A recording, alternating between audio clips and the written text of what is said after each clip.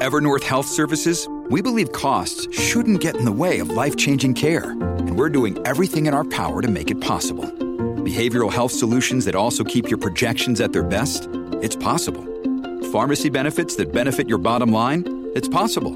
Complex specialty care that cares about your ROI? It's possible. Because we're already doing it. All while saving businesses billions. That's Wonder made possible. Learn more at evernorth.com/wonder. With threats to our nation waiting around every corner, adaptability is more important than ever. When conditions change without notice, quick strategic thinking is crucial. And with obstacles consistently impending, determination is essential in overcoming them. It's this willingness, decisiveness, and resilience that sets Marines apart. With our fighting spirit, we don't just fight battles, we win them. Marines are the constant our nation counts on to fight the unknown. And through adaptable problem solving, we do just that. Learn more at marines.com. Another day is here, and you're ready for it. What to wear? Check. Breakfast, lunch, and dinner? Check. Planning for what's next and how to save for it? That's where Bank of America can help. For your financial to-dos, Bank of America has experts ready to help get you closer to your goals. Get started at one of our local financial centers or 24/7 in our mobile banking app. Find a location near you at bankofamerica.com/talktous. What would you like the power to do? Mobile banking requires downloading the app and is only available for select devices. Message and data rates may apply. Bank of America N.A., member FDIC. Hey everybody, Rick here from Fueled by the Outdoors, and I'm here to tell you about a wonderful company, Sadie's, Custom Ammunition and Gun Works. Aaron Satterfield and his family have been turning out some awesome game loads lately. I've been using the Sadie's Fatties turkey loads, and I got to tell you, they stop a bird dead. Chris used a 20 gauge this year. I used a 12. Josh used a 20. And my son actually killed one with a 410 this year with one of Sadie's loads. And my God, do they put the birds down like crazy. Aaron Satterfield and his family have a wide-ranging array of ammunition. Custom game loads, predator loads, turkey loads, the Sadie's Fatty, and also they do gun work. Please get a hold of them with any questions that you have in terms of your custom ammunition needs. Go to SattiesLLC.com. That's SattiesLLC.com and tell them that Rick from Fueled by the Outdoors sent you.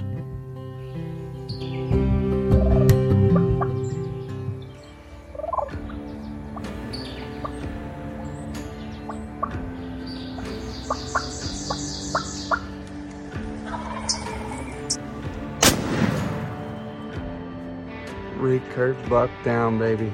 Oh my gosh, that was freaking awesome. This is my first public land buck. This is my second sit of the season. I hit him. Oh my gosh, I just heard him fall.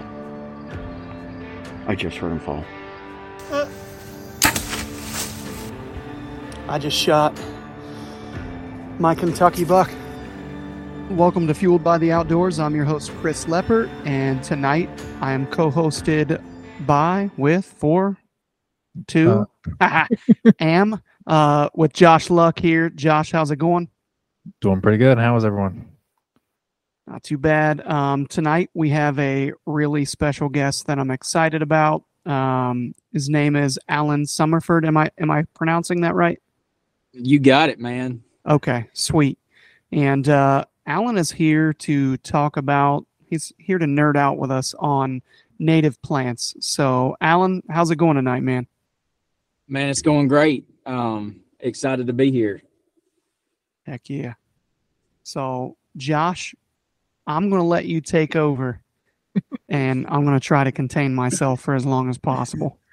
Yeah, Rick isn't here to keep us on track, so I guess I got to try and my keep babysitter's gone. Alan, first and foremost, just thanks a lot for coming on. We really appreciate it. This is kind of a podcast Chris and I especially have been wanting to talk about and have a conversation with someone. And we actually got your information from Jacob Myers and Andrew Maxwell from the Southern Outdoorsman.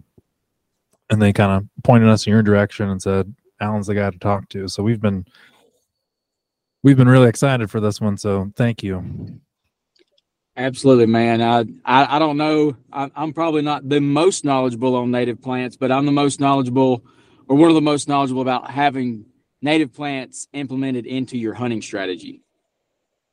Yes, If you want to get crazy into native plants, Kyle Liebarger is the man, and there's some others too. But yeah, Kyle's one of the guys we want to talk to at some point, but specifically, implementing natives into like the hunting strategy and implementing that and kind of your tactics is one of the things we really wanted to harp on, because it's one of the things that Chris and I have started to really pay attention to and kind of implement in our tactics over the past just couple of years. And we feel like it's really made a difference in what we're doing. Absolutely. So just to start off, for our listeners that may not know you, just kind of give a background of who you are, kind of how you got involved in the outdoors and how you grew up, and then kind of how that has led into what you're involved into today. Well, I was born and raised right here in Faultville, Alabama. It's a little small town in North Alabama. Most people in Alabama haven't even heard of. But I'm on a 5th generation cattle farm. My family's always, ran some cattle, and my great granddad was, kind of buying land around. And then when he would find some land close to home, he would sell some and buy some. And so our farm here in North Alabama was kind of scattered all over the place. But it's all within, 6 or 7 miles of each other. And my granddad, he was an extremely good businessman, and he kept the cattle going and everything too, but he went a little bit farther, and he wanted to go to medical school, but he had some health issues with his eye that wouldn't allow him to study like he needed to and stuff. And they told him, you better quit or you're going to lose your good eye. And so anyways, he kept on, striving, and he wound up having an old country store that, supplied everybody around with beef and pork and pretty much anything you could think of, whether it be socks or guns or just a good old country store. And he kept on building up from that, and he started a nursing home and managed a nursing home, and he went to start investing money in land, and he found some land down in West Alabama that was really, really cheap and a really, really smart investment. And so that's kind of how I got started into the outdoors with hunting. When growing up around North Alabama, we didn't have any deer. We had some ducks that was some pretty good hunting, but there wasn't really anything to hunt around in North Alabama at all. But when he bought the land down there in the 80s, it was loaded with deer. And so he started going down there to work, and we put cattle down there as well.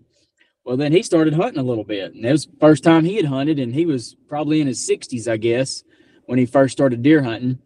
But when I got old enough, as I begged from the time I was 9 years old for a BB gun, and finally got one, and then begged and begged and begged to go deer hunting. And finally he took me when I was 11 years old. And so he was with me and put me in a shooting house and on a green field, and was with me when I shot my first deer, and taught me everything he knew about it, which wasn't just a whole lot, but it was a starting place. And he got me out there and got me interested in it, and then I had a passion for it.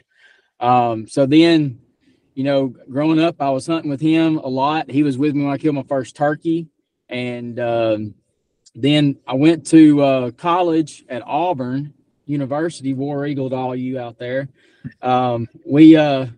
I studied ag business, and while I was there, I was hunting a lot of public land until I became friends with some people that had private land around there, and got to have tons of really, really good connections, really, really good friends down there, and saw a lot of different properties and stuff. And when I got done with college, I moved back home. And by that time, deer kind of started moving in around home. And so I'd taken everything I'd learned and made tons and tons and tons of mistakes, and started killing, really exceptional deer for the area. And, kind of took what I was learning here and implemented it down in West Alabama. Started killing really, really good deer down there. Then I'm still managing the cattle farm and everything too. And then came time I felt like I needed to make an investment, and me and my brother, we bought a little farm up in Tennessee, which was completely different type of terrain and habitat and hunting than what we were used to down here in Alabama. But it was just another learning experience and learning the new habitat and learning different things. And now that place is growing extremely good deer. I mean, my son last year, he's only 8, but last year he killed the biggest deer we've ever killed on the farm, and it was an absolute giant. I mean, it was a big deer for the area too. But just taking all of those things. I'm sorry. How big we talking? I hadn't scored it yet. It actually is at the taxidermist. I'm supposed to be picking it up. I'm probably going to pick it up this weekend, but it's 150 class 10 point. Ooh, that's a good deer. A hell of a deer. He's nice. Solid. He's really, really solid. And, for the area, when, a 130 class deer is really, really good for that area. So 150s, it's pretty special. I mean, I didn't even know people around there. And then people started finding out about me my son killing that deer. And people started calling me and stuff. So like it was a big deal. But that's awesome. But just learning, I've done it all, man. I've tried to food plot my way to success. I've tried to feed my way to success. And everything that I have learned is that native habitat in particular, is where it's at. It's where you get the most bang for your buck. And just learning about different things on the cattle farm, implementing it into the wildlife farm, and actually using the cattle to help me with some of it in some cases, has led me to the Native Habitat Project, where I started noticing different plants and noticing different species of plants, and wound up running into Kyle Liebarger and becoming really good friends with him. And that's when my whole knowledge of native plants really took off, and he kind of steered me in that direction and kind of helped me along a little bit, started identifying plants. I mean, might be a little bit weird when guys are sending pictures of plants, flowers and stuff to each other, but man, we really enjoy it and love to see if we can stump each other and have a lot of fun with it. I love it, dude. So you found the right people to talk to. So before I ask you my question, I'll just tell you just a mini story. So Josh and I have a piece of public we're hunting, and we were really having trouble finding very many pretty good deer. And it's tough because there's no ag to key in on.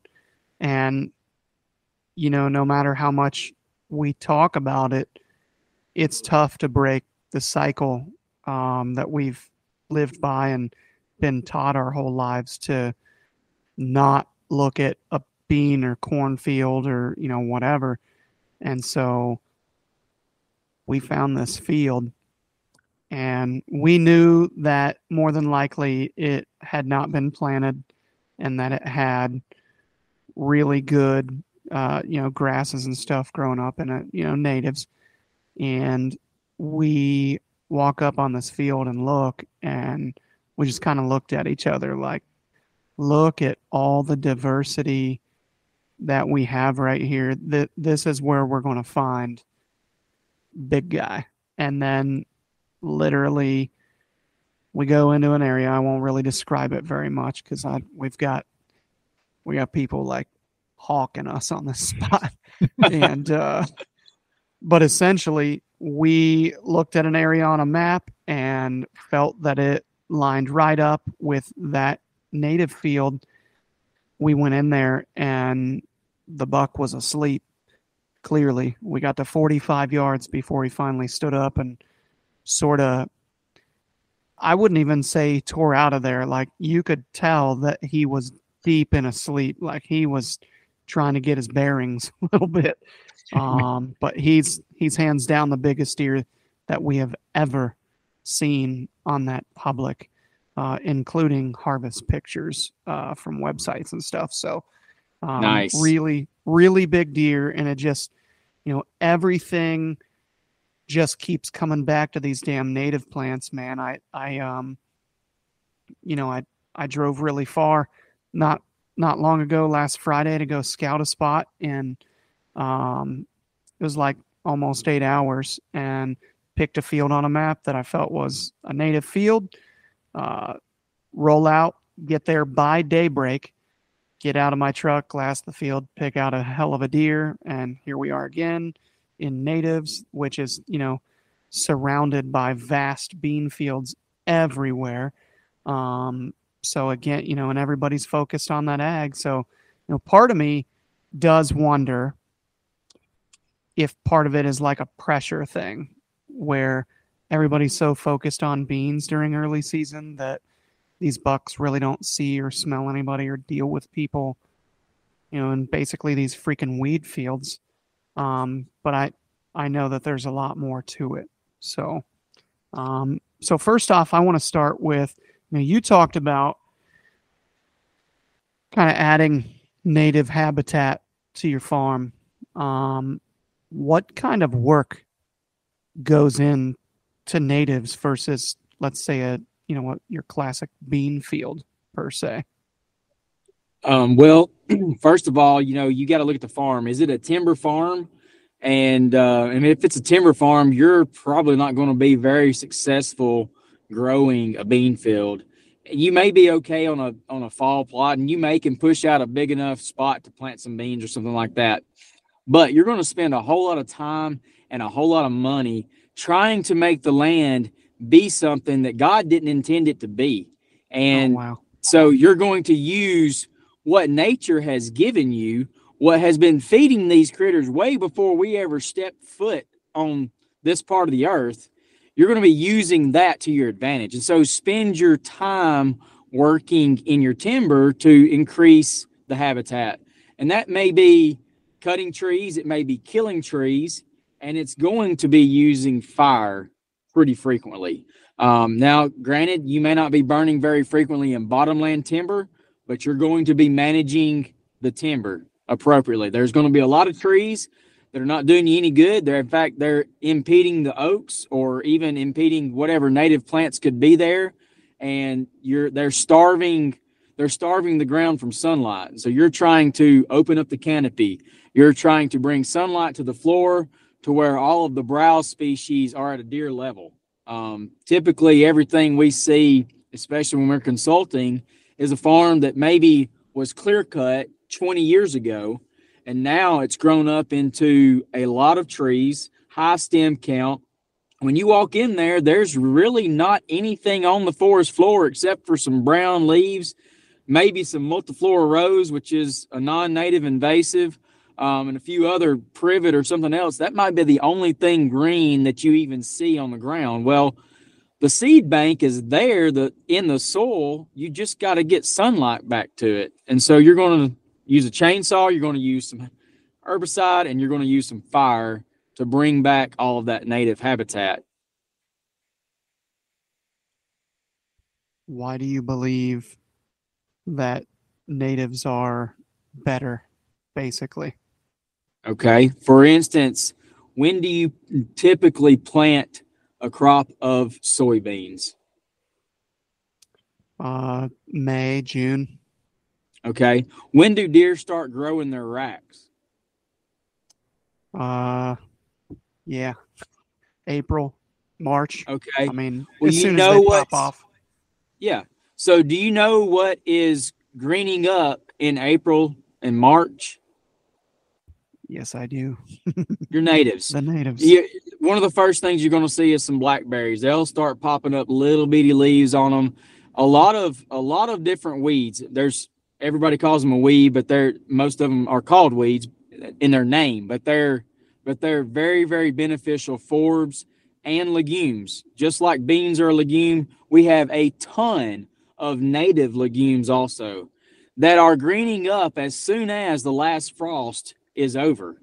And those things are greening up and feeding your deer, putting antler mass on and body weight back on way before the first bean is ever even planted in the ground. For instance, corn's planted a lot earlier than beans, but corn's not growing your deer whatsoever in the time frame where they just got done with the worst part of the year, the winter time frame, where they've been chasing does, they've ran themselves ragged, it's cold, it's wet, it's miserable. Well, corn getting put in the ground is not doing them any good as far as bringing their soil or their body condition back and starting to put on antler growth. Whereas your natives are out there, I mean, a lot of your natives, even in before green up, when you're cutting trees down, there's woody browse. Those little buds they start swelling and getting a little bit bigger where you've cut a tree down and it resprouted a little bit. Deer are consuming those really heavy in the wintertime. That's helping them get closer to reaching their potential if they've got that on the landscape. Whereas corn and beans, they're really not doing anything until midsummer. And corn's not really doing them anything. It's just a carbohydrate in the fall that is super attractive to hunt over, and it might help them gain a little bit of weight going into winter. But as far as them gaining weight after winter and in the springtime frame when they're growing their racks, beans don't do it, corn doesn't do it. But where beans do come in is a late season. If you've got beans planted later on in the summer, some of your natives may start playing out in August, whereas if beans are planted a little bit later, they might start playing out in September. That's the little bit of a time window where beans may be more attractive than natives. Wow. Yeah, one of the things, so I thought you were going to go with my sort of theory, if you will. I found one piece where the deer are constantly feeding in the natives, and here in Ohio and a lot of other places, we open at the end of September. A lot of places around us are October 1, and beans are pretty well yellow around here for the most part, except for a few exceptional fields, and they are very few and far between. It's like mid-September when the beans start to really turn yellow, and by the time you get to the end of September, probably 98%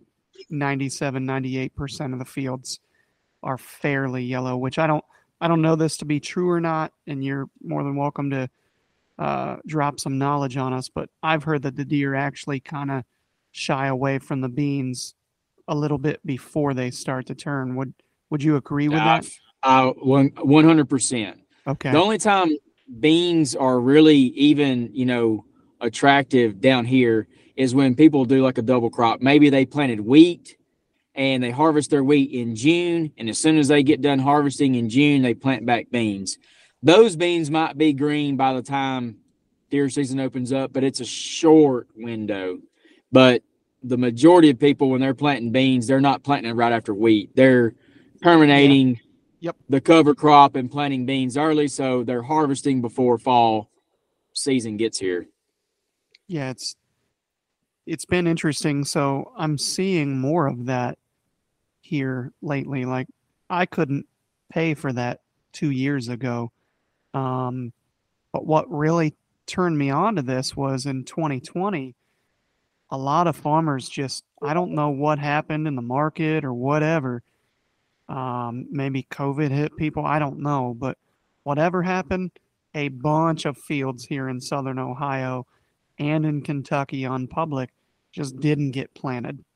I don't know if the price of the seed was up or what the deal was, but there were a ton that were just left to grow up. Well, I was pretty depressed until I started looking in those fields as I was driving by and could not believe what I was seeing. and I've really just started to convince myself over the last year or so. So, I keep coming back to that. Like, it's just so unreal to me how, all you hear from all these people everywhere, like, oh, deer can't survive here or there because there's no ag. And then you listen, I don't know how many of the deer hunters you follow, but there's a gentleman that Josh and I follow pretty closely in Idaho named Troy Pottinger. And this guy's killed 170, 180-inch deer in the mountains of Idaho. And you hear all these people in all the regions that are not the Midwest, talking about how they don't have big deer because they don't have ag or, whatever. And I'm like, well, you're going to need to explain something to me because this dude's out here in Idaho getting it done on deer that you would shoot in the most coveted unit of Iowa. So I need you to explain that to me. And then listening to that guy, he's talking about different natives with different protein levels that destroy beans and other ag. And It blew my mind. So it's kind of encouraging to know though, because I know what, you hit on, what's greening up well before the beans, which is natives. Well, I know what's hanging around well after those beans turn yellow too. The freaking natives. They're there all the That's time. right. That's exactly right. Yeah, you on something right there. I would have thought I had that pulled up if I'd known we was going this way to compare.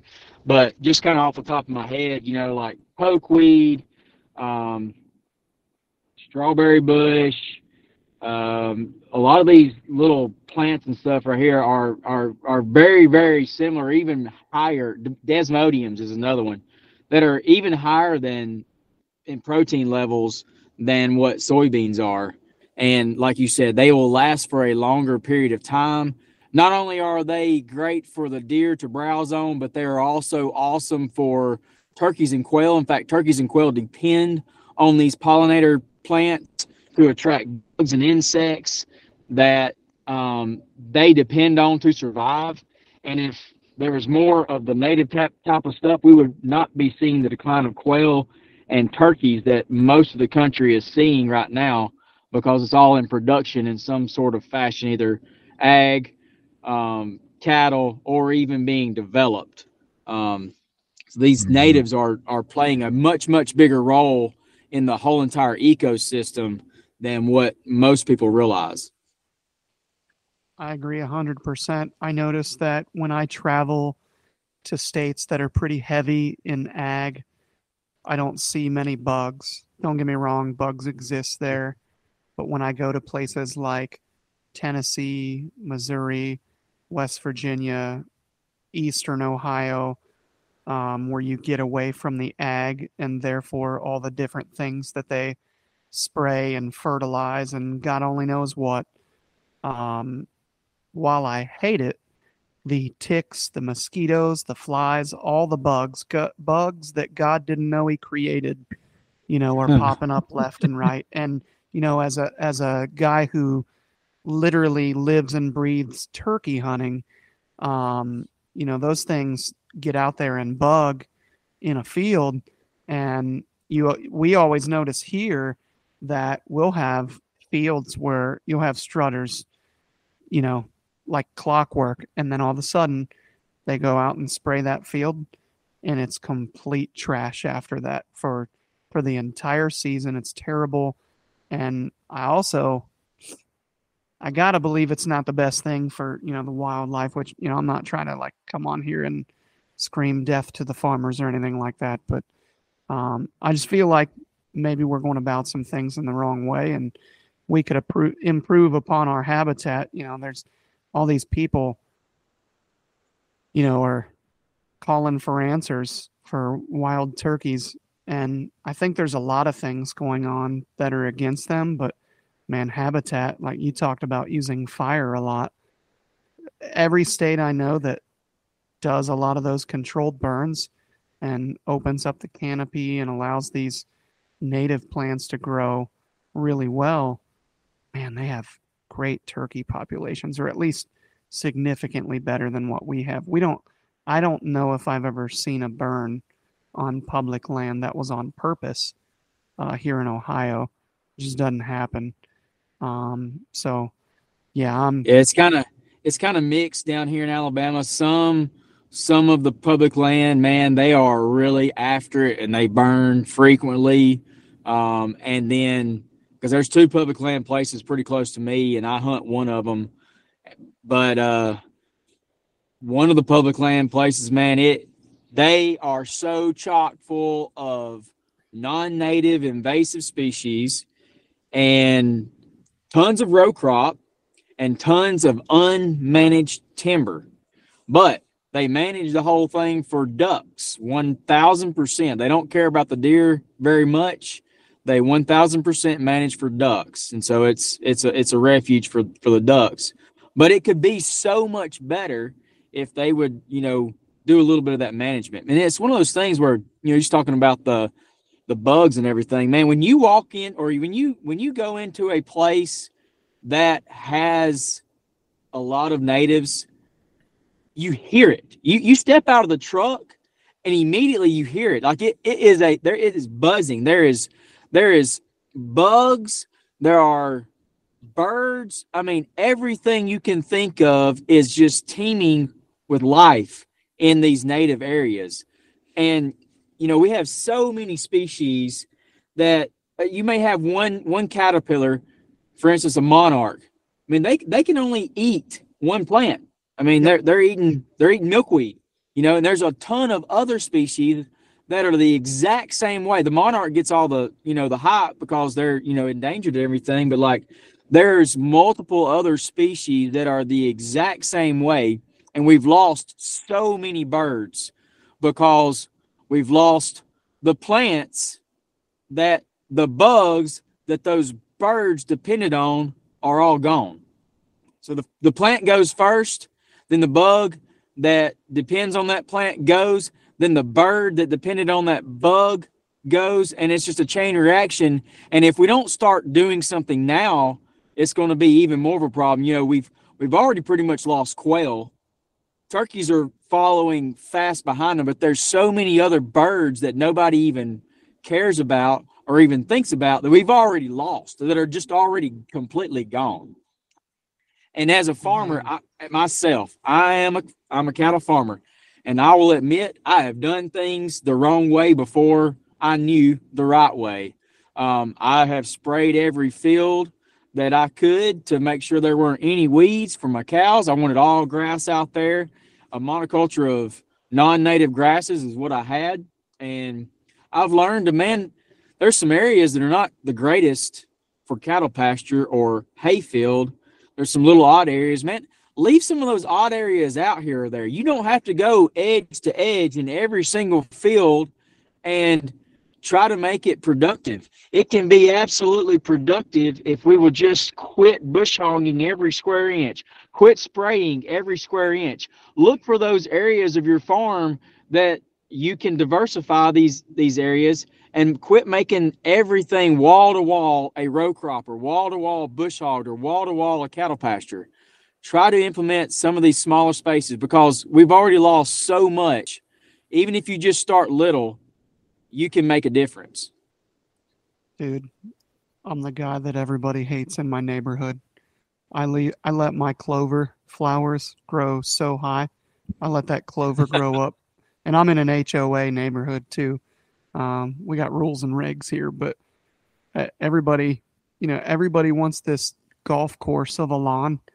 If I could, I would literally strip all that stuff out, leave the clover, and just plant it full of natives, and I'd mow a walkway, a good walkway, and that's it. And what's funny is, I don't know how people don't see this. You go into all these areas with all this CRP, ESG, all these grown up areas with saplings and what we call weeds. And you see baby turkeys take off flying. You see rabbits everywhere. You jump deer. It's teeming with wildlife. And it's funny that you brought up the insect comment where you can just hear it, and it's the truth. Like, I feel like the damn cicadas sound a little more healthy in those areas. They're just loud as can be, and it's just, and like you said, it's just a place that God intended, and I feel like we're fighting that a lot. So what'd you have, Josh? I had a question as far as like your hunting, Alan. So when you started paying attention to the natives and kind of managing for that on your own properties, as far as like your deer population goes, like what did you see as far as your deer population? What did it do for the population? And then kind of what did it do for your hunting in general? All right. So basically the farm that I'll start with is the Tennessee farm. When I first bought the farm, I came in there, I was like, man, I'm going to plant some great fruit. Now, the guy that had it before me, he managed it pretty well. He had cut some timber, and he planted food plots, and he didn't shoot a bunch of little deer. Like, he tried to shoot trophy deer and, and that kind of thing, and shoot some does. But when I came in there, I was like, man, my food plot program is going to be so much better than his, and I'm going to turn this thing around. Well, food plots didn't really turn it around. And then I thought, man, I'm going to move into feeding. I'm going to feed these deer all summer long, the best protein stuff that I can feed them. And man, I spent a buku of money feeding these deer Purina Antler Max pellets, the best thing you could buy. And it got to where I was feeding a pallet about every 10 days. And Jeez. man, I was like, dude, this is getting way too expensive. I got way too many deer to be feeding like this. And so that's about the time when I started watching stuff about food plots, and I almost went and bought me a grain drill and a crimper. And man, I'm so glad I didn't, because I was going to take my food plot to the next level even farther. But then I saw a thing about a savanna, and I was like, dude, that looks absolutely amazing. And the wildlife and the habitat of the savanna is like, I love that. Like, I'm going to go create that. And so that was my first venture into natives. And this is kind of how I got to meet Kyle Liebarger. So I decided, I knew timber really, really well. I was on the state forestry judging team when I was in high school in FFA. And so I knew my trees just as good as most foresters do.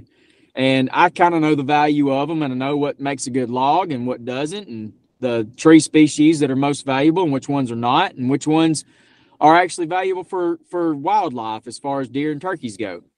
But what I didn't realize is that the whole sunlight aspect. But I go in there and I'm going to haul off and I'm going to make this thing a savanna. And I've got the most beautiful white oak, sort of a hillside. It sort of makes a bowl. It's mostly south facing, some west facing, and just sort of wraps around this big little bottom field that I've got. And that's where I'm going to make my savanna. And I had a decent turkey population, and my deer herd was okay. Well, when I did that cut, that's kind of how I met Kyle. Kyle's a forester as well.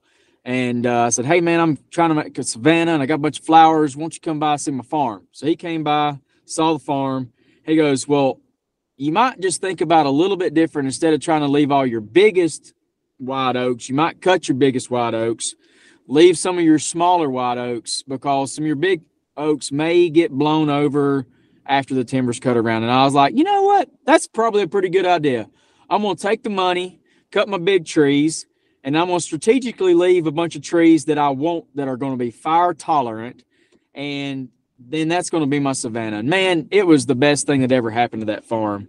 Immediately, the first thing I saw the biggest difference in was the amount of food that it put on the landscape. I cut about 20 acres, maybe not even quite 20 acres, the way I sort of chopped it up. And man, immediately, I didn't feed that year. I was too busy to feed. Immediately, I saw an increase in weights in the deer. The deer weren't bony after raising 2 fawns in early bow season. The bucks had fat all down their back that they didn't used to have, even when I was feeding the most expensive feed that you could possibly feed, and as much as I could possibly spend to put out there. The amount of quality bucks increased. And then the next turkey season, not the next turkey season, but the turkey season after the cut. So it had been basically 2 years post-cut. It was almost impossible to turkey hunt because there were so many jakes. There was like 18 jakes. Every time I would set up on a big longbeard to call him in, this group of 18 jakes would just come running in and completely ruin the hunt. They would not leave you alone. They would gobble and run the gobbler off, and they would stand all the way around you, just dumb as, a rock. And you couldn't call a gobbler in because no matter where you went, they were going to come to your call and they were going to beat the gobbler to you. And the gobbler was just like, no, I'm not fighting 18 of you. And so that right there was proof in the pudding. I was like, my goodness, all it took was doing a little bit of work in the timber. And I was lucky enough I could have a timber harvest to accomplish this, but a lot of people aren't in that boat. But that same exact mindset needs to happen in the timber to see those kind of results. Our doe weights, when I first bought the farm, our mature does that we would shoot in October time frame, October, November, would be 85 pounds. And most of the time you could see ribs. Is that on gutted or not? No, live weight. Live weight. Okay. Like the mature bucks on the farm were 150 pounds. And, you know, they weren't as shape as those, but they weren't expressing the potential. Our does now are weighing 120 pounds. And I'm talking back fat. I'm talking back fat on them. You open up inside their belly and it's just gobs of fat.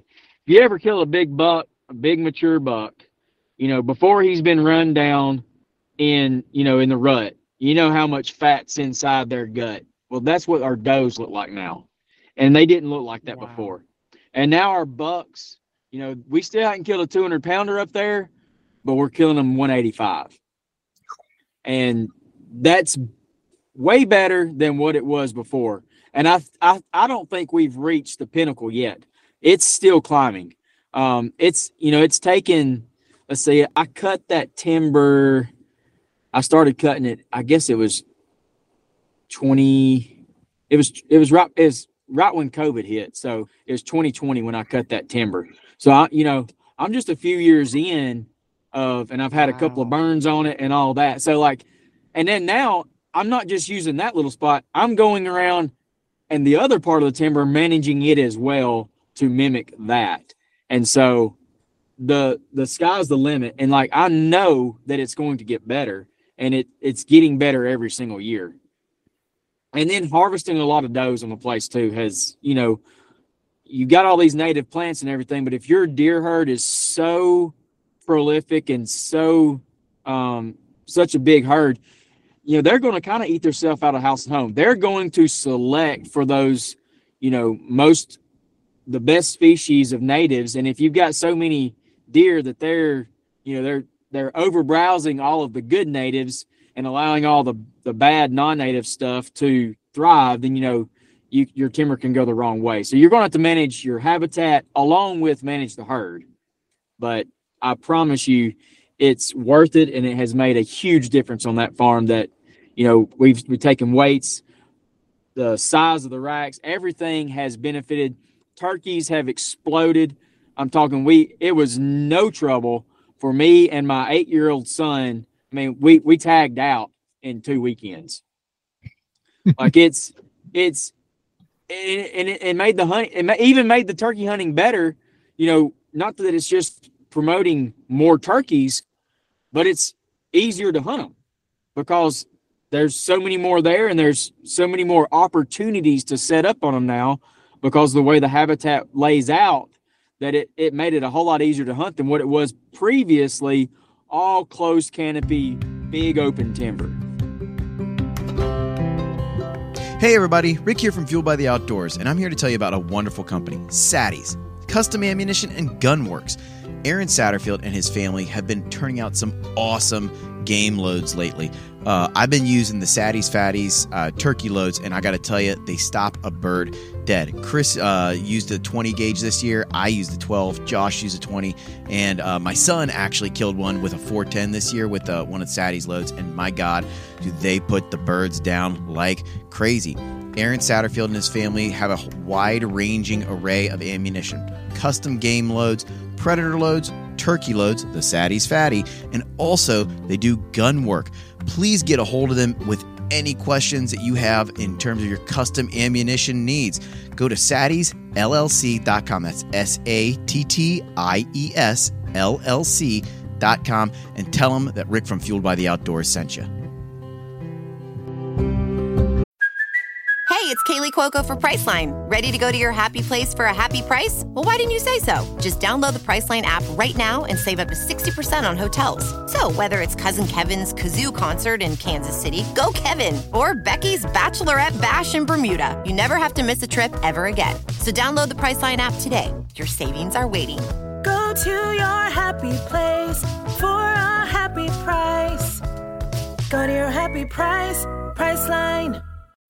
When you need mealtime inspiration, it's worth shopping Kroger, where you'll find over 30,000 mouth-watering choices that excite your inner foodie. And no matter what tasty choice you make, you'll enjoy our everyday low prices, plus extra ways to save, like digital coupons worth over $600 each week. You can also save up to $1 off per gallon at the pump with fuel points. More savings and more inspiring flavors make shopping Kroger worth it every time. Kroger, fresh for everyone. Fuel restrictions apply. This episode is brought to you by La Quinta by Wyndham. Your work can take you all over the place, like Texas. You've never been, but it's going to be great because you're staying at La Quinta by Wyndham. Their free Bright Side breakfast will give you energy for the day ahead. And after, you can unwind using their free high-speed Wi-Fi. Tonight, La Quinta. Tomorrow, you shine. Book your stay today at lq.com. Are you accepting real-life friend requests? Absolutely. I love turkeys. I love turkeys so much. I feel like most people, I mean, when they see like a field just full of natives, they don't, at least in the Midwest, they don't really associate that with like lots of food. And they see it and they're like, that may have some, but it's nothing like an ag field. But what you're saying, right, is I feel like is the exact opposite. And I feel like that's what Chris and I have seen over the past couple of years. So do you know about how, like, what the yield is on like some of your native fields as far as like pounds per acre as far as food goes? Yeah, in a native field, it just depends on, the quality of the field, but a native field can be somewhere between 1,500 to 3,500 pounds per acre. Wow. You can also have very similar results in your timber if you reduce the basal area, get sunlight to the ground. Closed canopy timber, you're looking at 100 pounds per acre. Wow. To feed deer, and most of that is going to be acorns dropping in the fall. Not really a whole lot goes on in the timber during the summertime or even other times of the month, but just, that's how much you're leaving on the table by not managing your timber. When you start cutting trees, you get woody browse from the stump sprouts, and a tree that's growing and you cut it down. Well, when that tree resprouts, especially hardwoods, when that tree resprouts, it's putting all of the nutrients from that big giant root ball into those little sprouts. Well, now those sprouts are extremely high quality browse. They call them mineral stumps. And there's way more nutrients in that than it would have been if a deer would have eaten a leaf that was hanging down from a giant tree.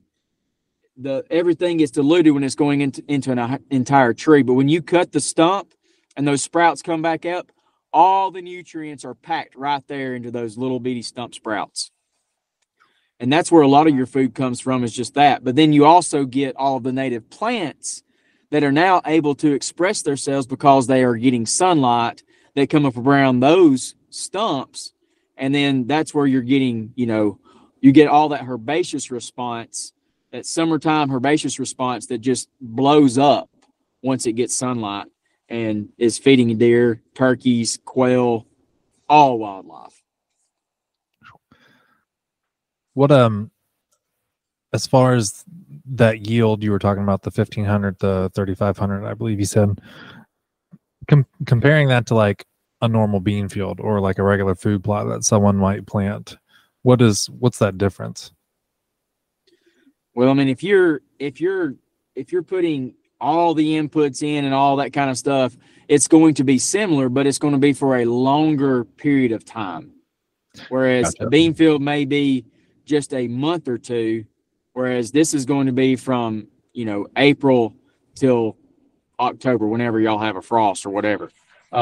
So like you've got a larger window of food. And then if you're in the timber, especially up north, but it's just as important in the south, people don't realize woody browse is so important. Those stump sprouts. And then when we go in through there, and sometimes we'll hinge cut a few trees. I'm not wanting to hinge cut a whole entire forest, but you hinge a few trees here and there, certain species, like your dogwoods or your redbuds and stuff like that, really, really high quality deer food. And that just puts another large amount of food on the ground at deer level that they can utilize. Otherwise, if it was standing, deer can't use any of it. So is the point of hinge cutting to basically keep the tree alive and growing stuff close to the ground? Is that the objective? Or does it Yes, eventually and die? they will eventually die, especially if you're using fire. But the hinge cutting does give a little bit of structure. I would never recommend going to a block of woods and hinge cutting every tree. You would just hinge cut a few and certain species. Flush cut quite a few, and then you're going to kill quite a few. Okay. Like your sweet gums, some poplar, and different trees like that really have no deer will not usually browse them unless they're just starving absolutely to death. Those are the type of trees you want to kill. Just completely just use herbicide to kill those. And then, some of your other trees like your dogwoods, elm, ash is a really, really good one that deer browse really heavily in the South. And even your oaks, like people think, oh my, you're going to cut down an oak? Well, there's a lot of oaks in the woods that are not ever going to be good timber, probably not going to make very good mass production, but they can absolutely make really, really great browse. And so those crooked, gnarly looking little oaks that are, struggling to survive, that's the one you want to just go in there and just flush cut that joker. Let it mineral stump sprout, and it's going to feed a lot of high quality forage to your deer. And then select your oak trees that are, really, really good timber quality or really, really good acorn production. Take those trees. Don't you protect those, but cut around them. Just like your pines. Y'all probably don't have a lot of pines in Ohio, No.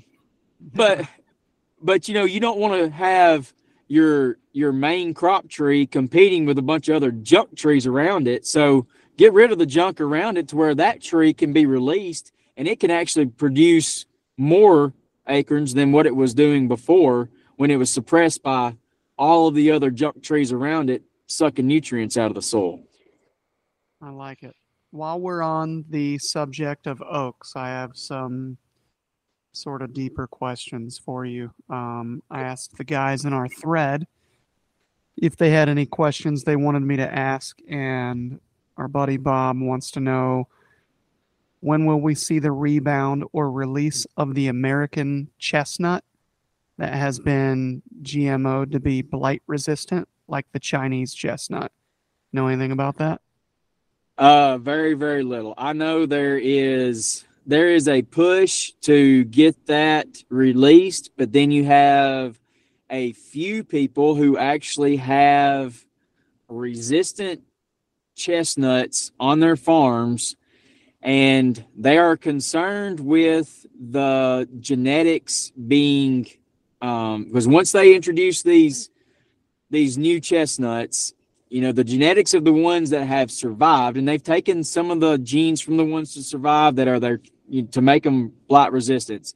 There's a whole kind of a one side against the other side.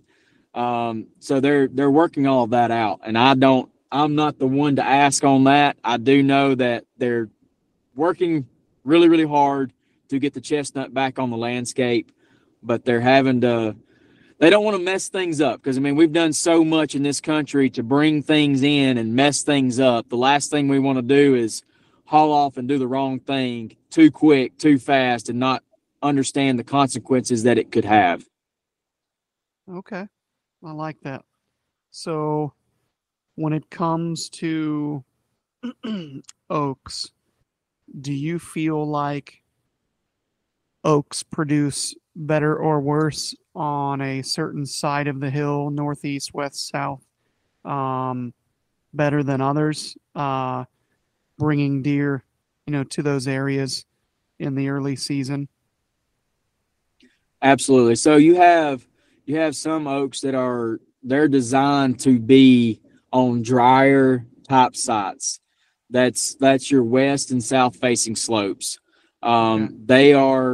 They're like your post oak, your white oak, black oaks, stuff like that. They will thrive more in those drier sites and are used to having fire. Whereas your red oaks typically will be more on your north slopes and down in your riparian areas where a little bit wetter soil. They typically don't like fire as well. They can tolerate some fire, but not nearly as much as the white oak species. Like chestnut oak is another one that you'll see on your west and south slopes. They don't mind fire one bit. In fact, you need to be burning in those areas, and so that's kind of the difference. You got a lot of trees. That's part of the problem with our forest now. Is there's so many trees growing on the slopes that they were not supposed to ever be on. You got, cedars and poplar and maples and elms and stuff growing on your south and west facing slopes, and they're making those sites wetter than what they should have been.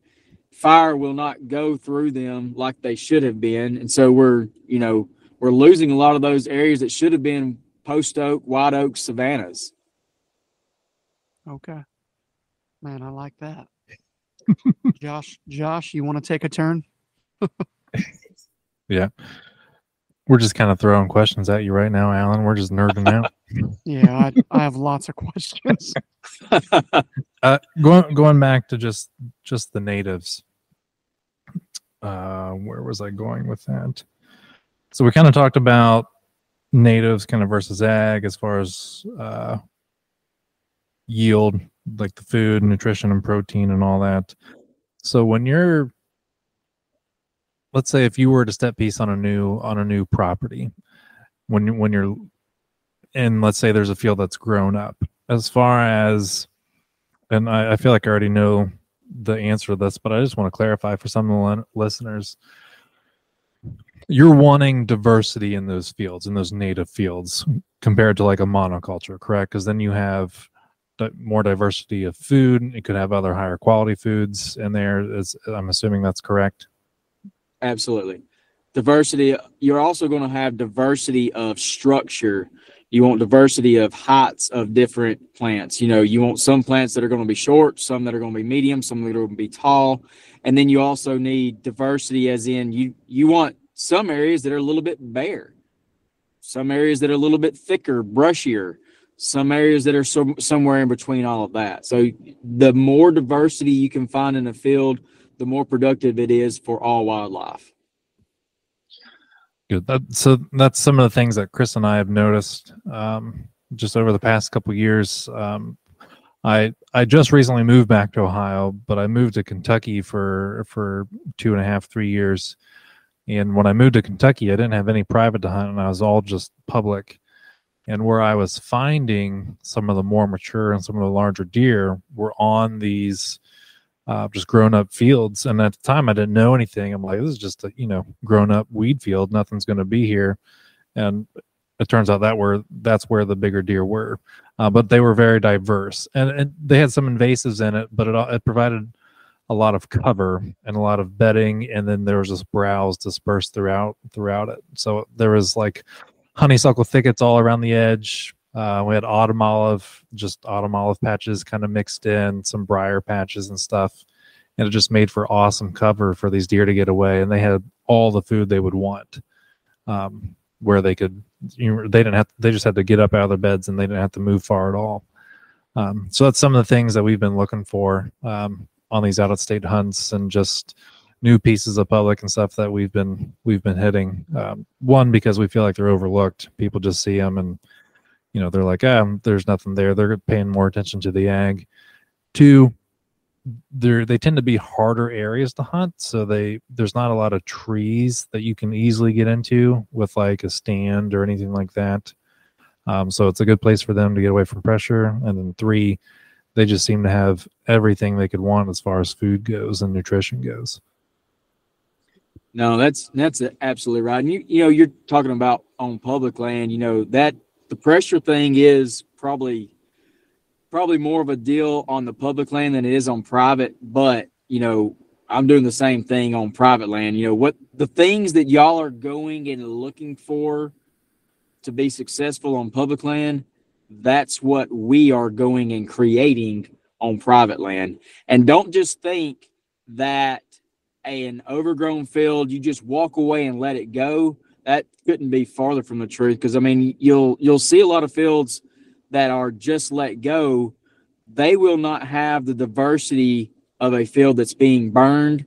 And I'm not talking about just burning it whenever. You're going to burn for different reasons. There's going to be some times where you're going to do a growing season fire because a lot of times these areas will want to grow back in trees, especially in the South. Man, we get so much rain and everything wants to turn back into a forest really, really quickly. So you have to use some sort of manipulation to bring these areas and keep them in early successional habitat. So we use a growing season fire to try to help set back the woody species. And, a growing season fire also promotes more native forbs and legumes, whereas sometimes you may need a little more cover. You may need more grass. And so a dormant season fire will bring in more grasses.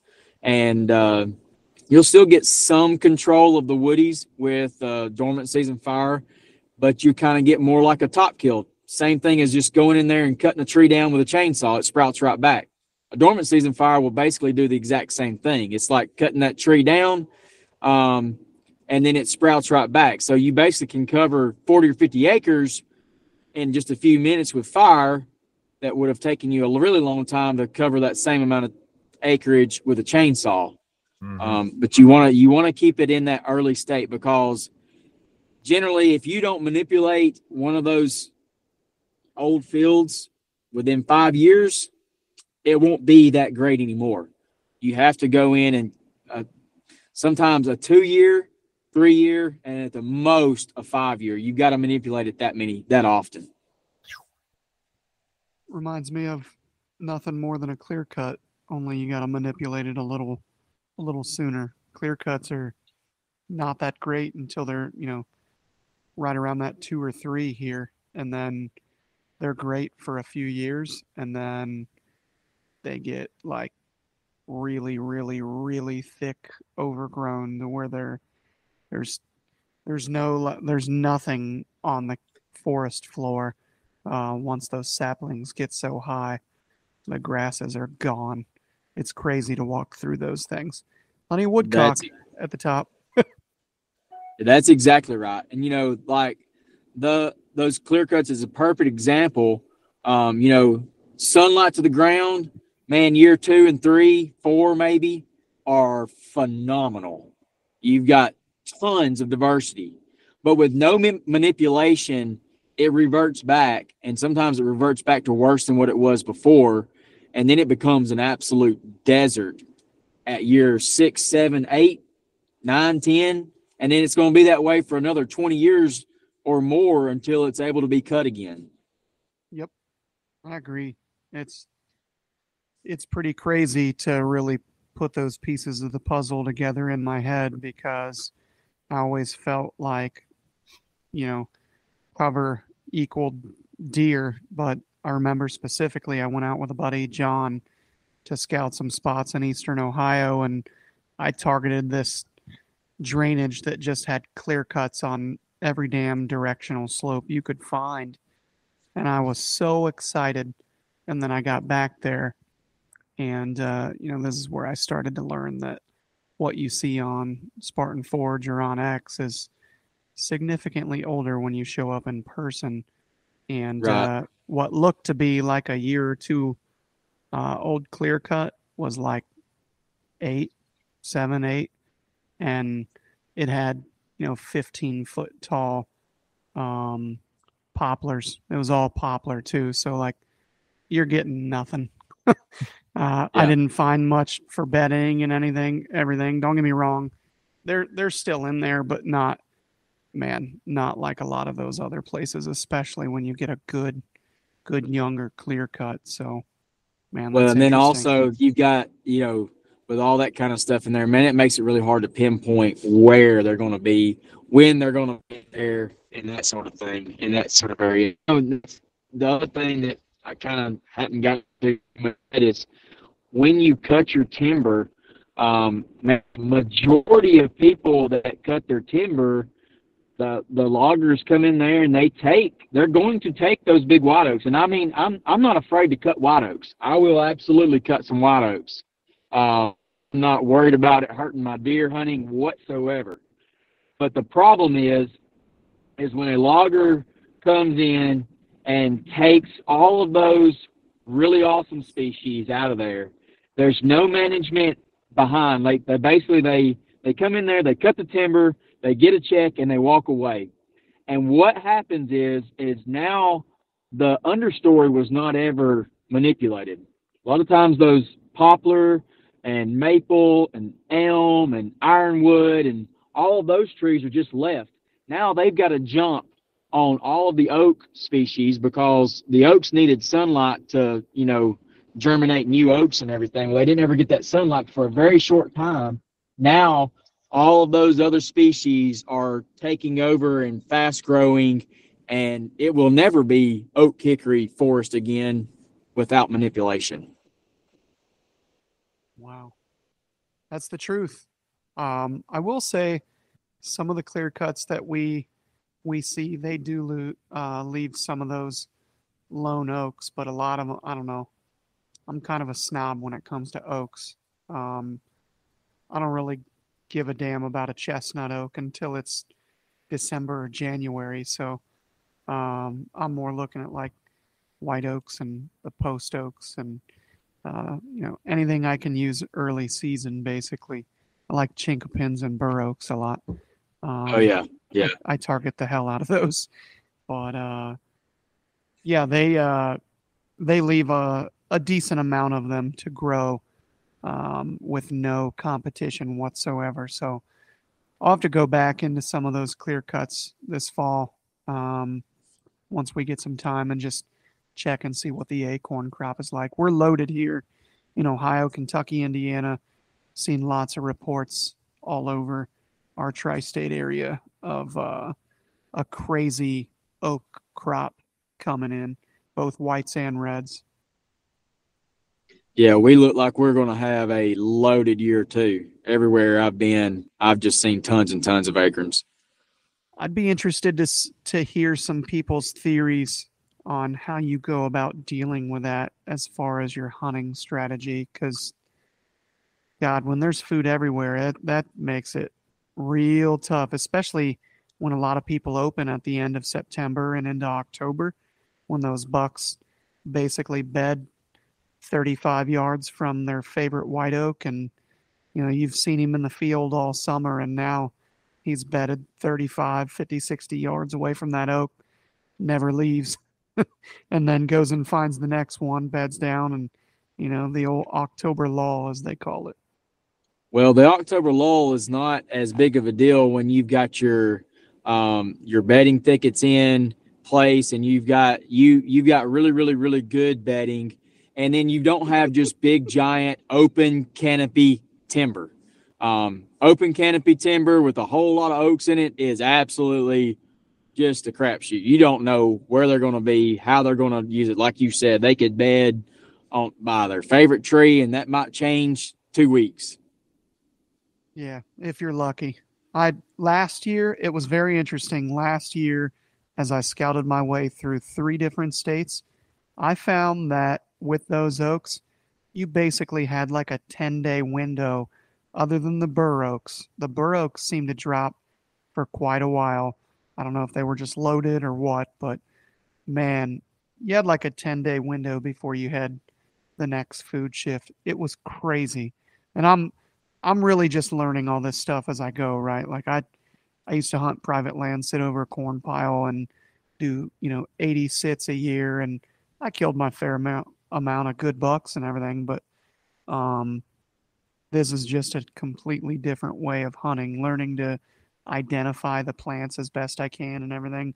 But I feel like that makes you way more dangerous, and it almost, with the scouting thing, you almost feel more connected to the earth and the animal. I don't mean to sound like a hippie or something, but I mean, it's the truth. I feel way more of a connection, and when like just a different feeling when I put down a deer in general because of all the work and time spent, knowledge, etc.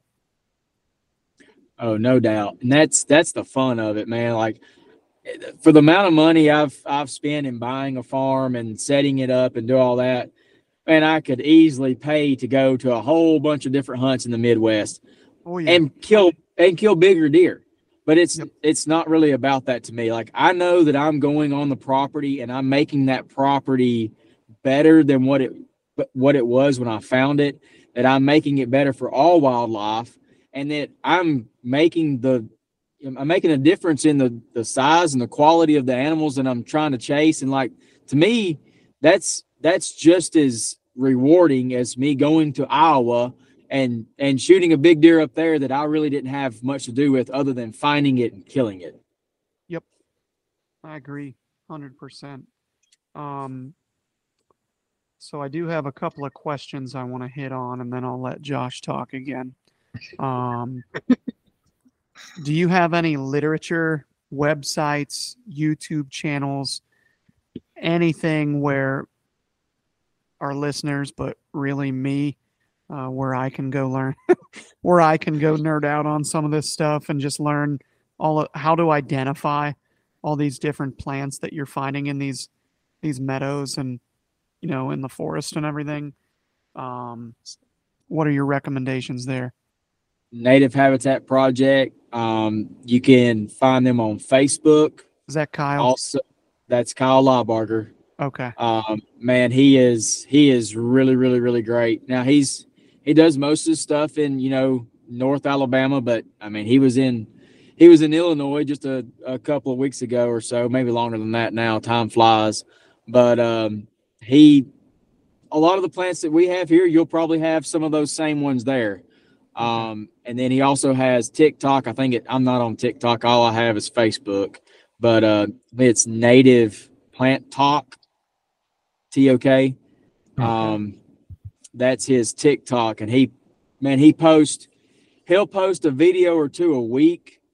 He's out in the field every day on some really, really cool, diverse areas all the time. I mean, this guy, he'll be driving down the road and all of a sudden a flower catches his eye. He's going to pull off. And if he sees that flower and it's something really, really cool, he's probably going to knock on the door and say, "Hey man, can I manage this little area for you?" And most of the time they'll say, "Yeah, sure." And then he'll wind up burning their yard for them and, crazy stuff like that. But he has tons of really, really cool, and they're very, very interesting. He can capture an audience really, really quick. But he's very entertaining to listen to and watch when he finds these plants, and is very educational as well. But he's definitely I followed him. Yeah. I'm pretty sure that's the gentleman. I want to say the last video I saw, I believe it was him, talked about how fires these days forest fires are completely different because everybody's wanting to not have forest fires, and we've got these crazy thick woods now, and so the fires are burning longer and hotter and killing the soil and not doing the actual job that they're intended to do. Was that him? That's right. That's him. Okay. Yeah. And I thought, it is interesting because forest fires do seem to be getting worse and burning longer and, kind of, I guess, out of control, even though I feel like we as humans, we want to control everything. And sometimes I think you just need to step back and, let go and let God, so to speak, and let nature run its course, because, man, those fires do so much. Well, unfortunately, and I'm not saying unfortunately, but we will never be able to burn the way the landscape was burned pre-settlement.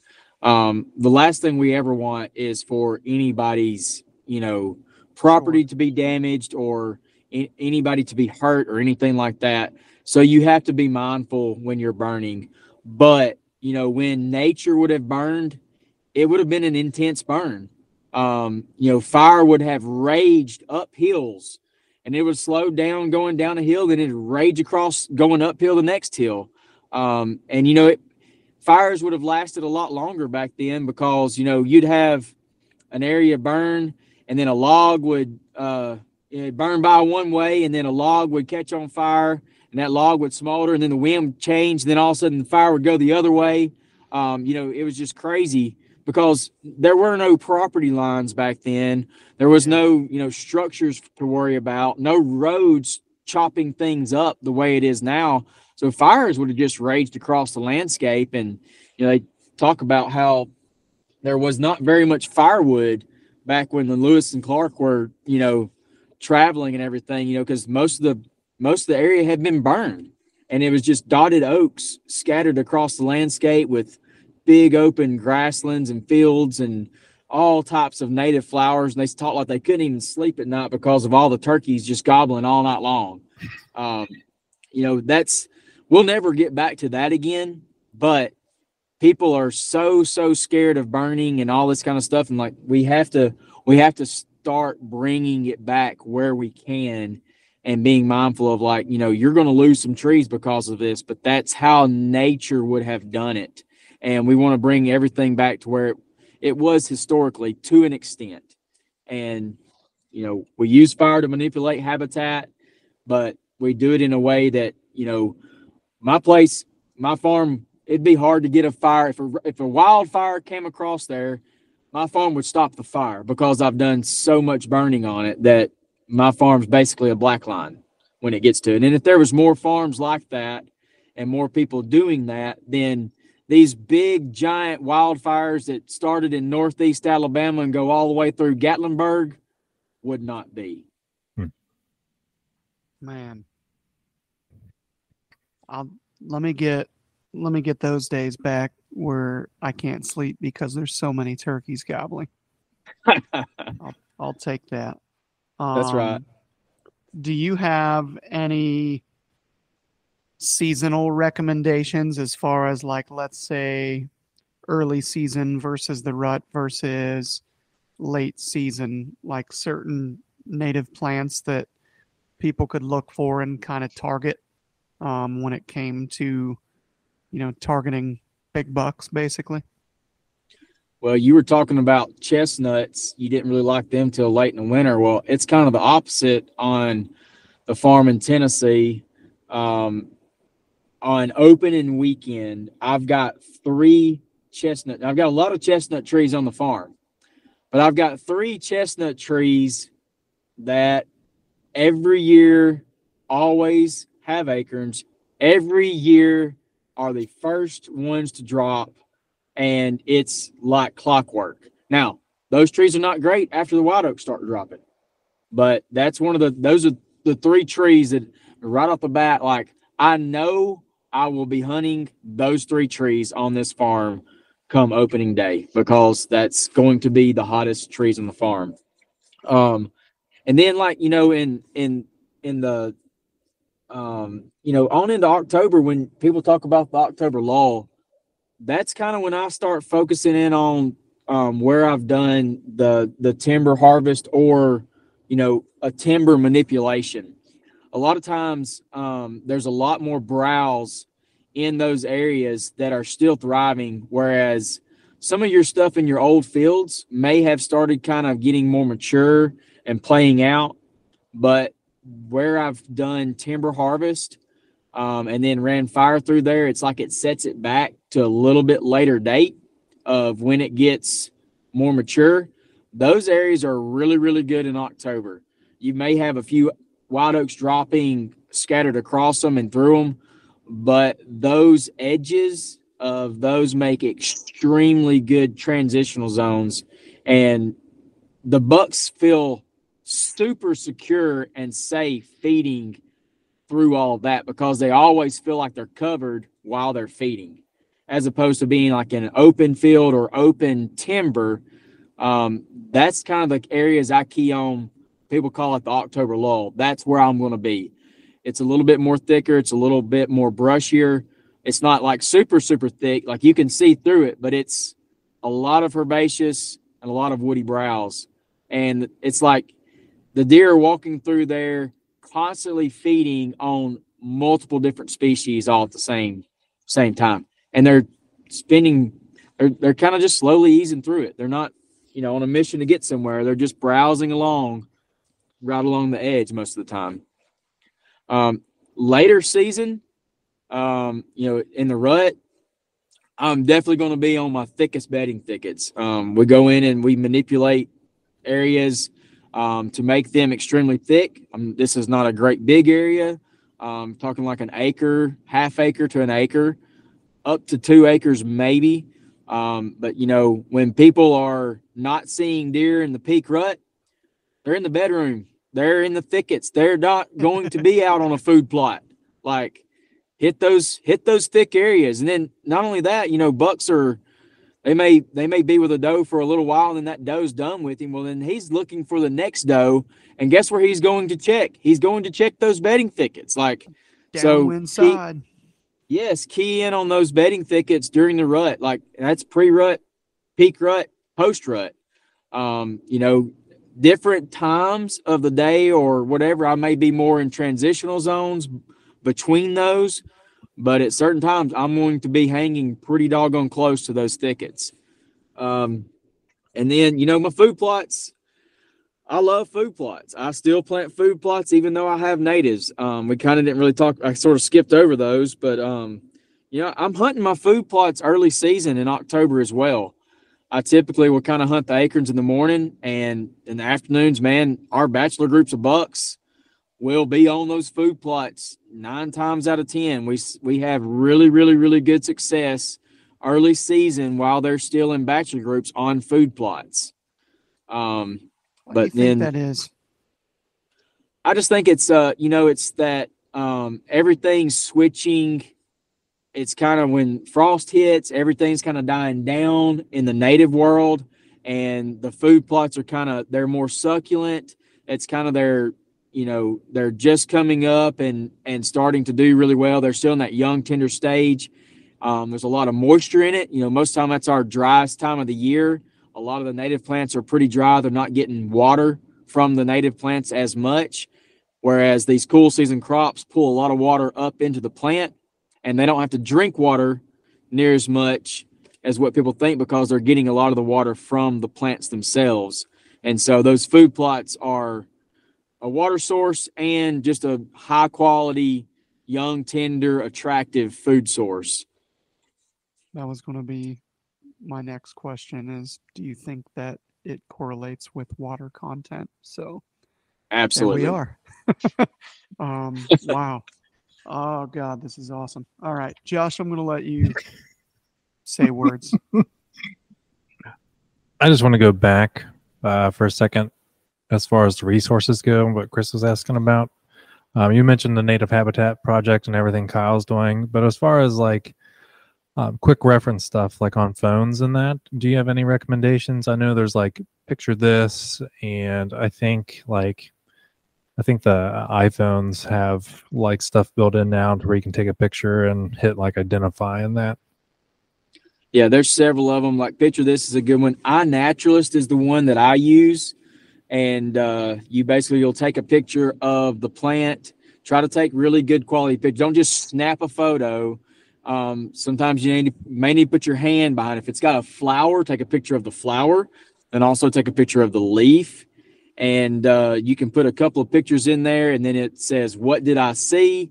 And it'll give you a list of different plants that it thinks it might be, and you can look at each one of those. It can tell you if it's native or where its origin is. It can tell you a lot of information about the plant. It can also tell you what other people nearby, if they have found that plant or not. One of Kyle's big thing is he loves finding county records or even state records.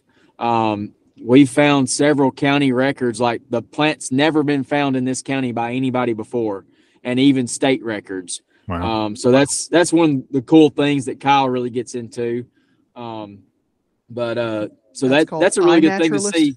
That's iNaturalist. Okay. And it's got, tons of different things on there. You can get on there and say well, what's a savanna look like in my area? And this is all in the app. What's a savanna look like in my area? And then you can click on different habitat types that are local to your area. And then you can start seeing what everybody else has found close by. Well, then that just gives you an eye for when you're out there in the woods. Hey, I saw that on that app, and here it is. It's just a great way to learn. I'm always learning. Like I have a terrible memory. I will see a plant and then may not see it again till next year. I'm like, yeah, I saw that plant. I know exactly where it was. I can't tell you what the name of it was. Half the names are so silly and ridiculous that, like, who in the world came up with these names? But then I've got a picture of it and like I snap it. Oh yeah, I do remember that. But it's just really cool to learn those plants and know what's out there. And it'll blow your mind how much is actually out there. And then it'll also help you know if, man, that's an invasive. I need to get rid of that thing as soon as possible. Heck yeah. Well, it's on the phone now. Yeah. So I have a quick question about the iNaturalist, because there's two different ones. There's iNaturalist and then Seek by iNaturalist. One has like the little picture is like of a bird and the other one's of a leaf. Yes. So the one of the bird is the one that I use. I have not used the Seek, but I know people that do. And I think it's more like you just kind of like take a video of the whole plant. So for some people, they may like that one better. Kyle's one said, hey, look, I like iNaturalist. And so I haven't questioned him. I have just taken it and run with it. But Picture This is another one. And there's 2 or 3 other ones that are pretty good. Another way, if you don't know what it is after you've done it in one of those apps, Facebook has a page called Native Habitat Managers, and I'm a part of that group. Kyle Liebarger is. Guys at Land and Legacy are as well. Several people are that are managing native habitat, and then tons of botanists and just people that really nerd out on plants way more than I do.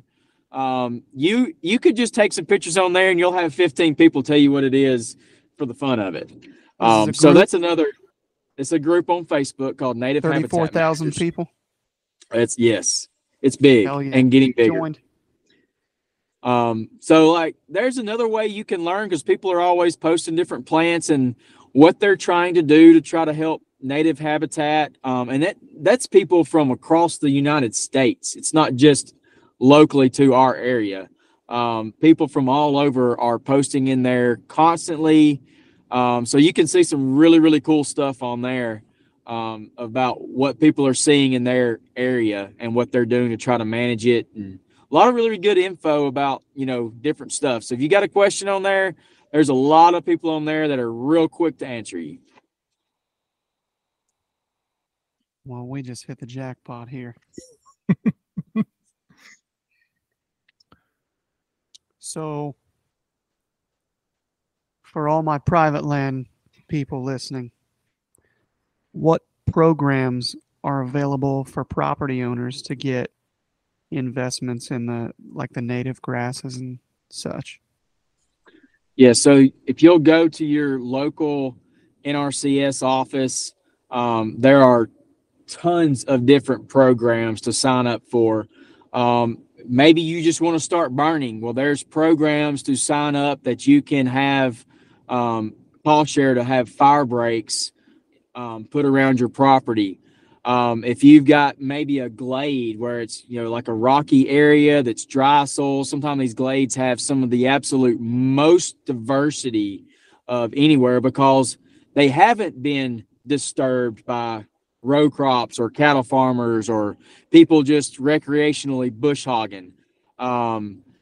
There's a lot of money to be made with glade restorations, where you're going in there. Most of the time these glades are just overran with cedars. You can get cost shares to help cut these cedars down, get sunlight back to the soil. Then there's, pollinator plantings are really big right now, where you can take a couple acres and plant you a pollinator planting of really diverse species or really diverse blend of native flowers. And we use Roundstone native seed to get all of our different types of native seeds. They actually have harvested seed from my farm to put in some of their seed blends. Then you can there's also native warm season grasses. All of these different things can be done on your farms. There's also invasive control. A lot of farms are just plagued with invasives, and if you can just get rid of a lot of your invasives, you may have a lot of really good diversity there that's just being choked out by privet or autumn olive or bush honeysuckle. There's a million of them. Kudzu if you're in the South. But there's cost share options to help you treat all of these invasives. There's even cost share options to help you do just TSI, going in there and reducing the basal area 30% or 40% or whatever you might need to be prescribed. But there's a lot of different options out there for people. There's a lot of assistance to people that want to bring natives back to the landscape, and you're going to be better off for it. The world will be better off for it. I mean, we've got less than 1% of the ecosystem that was here pre-settlement. I mean, we have lost nearly all of it and losing more every day. So do your part to make a difference on your farm or your yard. Stop planting non-native ornamental trees that will escape out into nature that I'll have to go and fight on my farm. There are so many beautiful and absolutely amazing plants that you can plant in your landscaping at your house in the middle of the subdivision that can make a big difference. I mean, our pollinators will appreciate it tremendously. Even though you may not have much land, you've probably got some landscaping around your house. Native landscaping feeds native bugs and insects, and butterflies. All of that stuff matters. And so try to do your part to bring natives back, even if it's just a little. Can you hit on sort of a definition of what the basal area is? Sure. So a basal area is, for instance, if you've got a stand of trees, not every single stand of trees is going to be the same, but a basal area is basically showing you how many trees are in that area, and it takes into consideration the size of those trees. So how many sticks and the size of those sticks are covering the landscape is kind of put it in layman's terms. And if you want to bring it down, you want to reduce the canopy by 30% is just a good start on TSI to get some sunlight to the floor. So you're gonna reduce the basal area. So that means cutting trees, killing trees, or harvesting trees to do that. I'm glad I asked that question. Yeah, I feel like over the next few years, just going back to managing native habitat on like the private land side and some of the guys that manage for whitetail, I feel like over the next few years, I feel like that's going to become more prevalent, just based on like, you know, the Native Habitat Project. I feel like it's getting more and more light and just more mainstream. And then, what was it?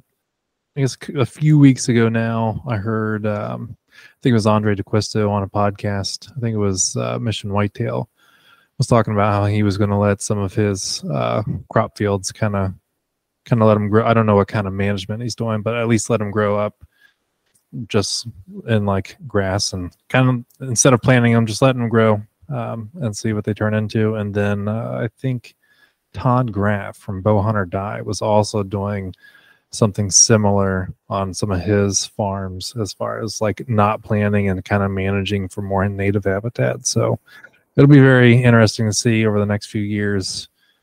Hopefully there's a transition to that. I think there's a nice happy medium between that and, you know, planting your ag and food plots and that. Well, I had, it's funny you talking about that because we're leasing a lot of our farm out down in West Alabama to row croppers, and they do an excellent job. They're really, really good row croppers. They're mindful of, natives and stuff like that. But they're making a living off of it. Well, one of them called me and he's like, man, he goes, this part of the field, he said, I need to change it up. He said, I need to do some work on it. It doesn't drain very well. And so I'm a little bit later planting it than what I want to, but then the soil's a little bit lighter. So he said, it's just not, he said, I'm just going to do a lot of work on it. He said, but what do you think about, what if I let it go? Would you care to just let it go back native? I said, dude, I would love to let that go back native. Like, I'm glad I don't want you to do a failed crop or do a whole bunch of work to just make a mediocre crop. Like, I can work with that. And a lot of times when a place has been row cropped, it may have depleted most of the seed bank from natives. But what it's also done is it's got rid of all the non-native grasses and stuff that, you're going to fight if you're going to go plant one of these native plots. Mm-hmm. So, like, it's kind of a best case scenario. He's like, well, hey, man, I'll harvest the crop. I'll spray whatever I need to spray. And then I'll even help you plant whatever you want to plant over there. So I don't have to row crop that anymore. So, like, this is going to be a huge win-win for him, a huge win-win for me, and a huge win-win for the wildlife as well. That's awesome. What is a row cropper? A row cropper, that's somebody's planting corn or beans or cotton for. Okay. What do y'all call them up there? So I just call them farmers.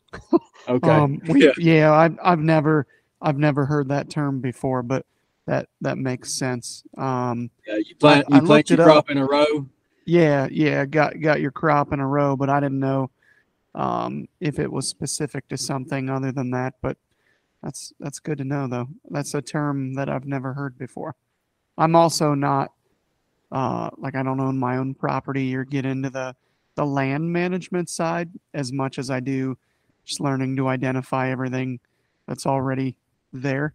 But one day, with the good Lord willing, I'll have my own piece to set fire to and kill deer and the whole nine. Well, it's very, very enjoyable, and I absolutely love every part of it. I enjoy managing the habitat as much or just as much as shooting a big deer. Shooting a big deer is just kind of the cherry on top, the bonus, the litmus test of the work that you've done. But I absolutely enjoy the habitat side of it. And my little boy, he's 8. He loves to hunt. But let me tell you, he knows the difference between a Bradford pear, a privet, and all kudzu, and all these mimosa, all these invasives. And, buddy, I give him a hatchet, and I say, buddy, chop away. And I'll come behind, and I'll squirt it with herbicide, and that tree will be done and dead, and we've done a good deed. I like it. It's also interesting to me that most people use icing on the cake, but talking to a guy that's trying to sort of get back to the natural way of things, he's talking about a cherry on top. So I think there's a correlation there. I'm a cherry guy too. So, well, Josh, do you have anything else before we wrap this up, man? No. Alan, if you just want to kind of give, just kind of tell the listeners like where they can find, what you're doing and some of your content and the native habitat stuff, like where can everyone find all that information? Sure. So if you go on Facebook, like I said, Native Habitat Project, if you would like to have some of this work done on your land, if you don't know where to start, don't know what to do, I do consulting, especially all over the Southeast. And you can email me at hunt@nativehabitatproject.com. I also work under Land and Legacy, and they're covering 32 states. So we've pretty much got a pretty good angle on the market of the native habitat stuff. They're doing an exceptional job of implementing natives along with the hunting strategy. And so I'm working for both of them, but either one of us. And Land and Legacy's got a ton of podcasts that are all talking about how to create the native habitat, the things that they're doing. It's the same thing as what we're prescribing. They go into great detail on all of these aspects of bringing fire back, TSI, bedding thickets, food plots, all of it. So check them out. They've also got a ton of great videos that they put out that are kind of showing these pollinator plantings and TSI work that they're doing and all that good stuff. So either way, you can get in touch with us through Land and Legacy or Native Habitat Project. Man, Dude, I can't thank you enough, Alan. This has been a blast. I hate that I can't sit here for like an 8-hour day and just drill you with questions. Would love to go for a walk with you in the woods sometime and just let you name stuff. That'd be sweet. Absolutely. Well, that's Josh? pretty much what Kyle's doing on the page all the time. So yeah, it's almost like you're walking right there with him. He literally will find a new one every day. I enjoy his videos a lot, actually. That's actually what got me to start asking questions about the people to contact, and then our buddies Jacob and Andrew from the Southern Outdoorsman kind of hooked us up with some info, and now here we are. So, Josh, you want to wrap us up, buddy? Yeah, again, just thank you very much, Alan. Really appreciate your time. We've kept you for like an hour and a half now, so we will let you get back to your family and your little ones, and we need to do the same thing. So, thank you everyone for tuning in. This has been Fueled by the Outdoors. I am your co-host, Josh Leck, and tonight we were hosted by Chris Leppert and joined by Alan Summerford. So until next time, guys, thank you very much. See you guys. Man, thanks so much for having me on. I really enjoyed it. Heck yeah, dude. Thank you. See ya.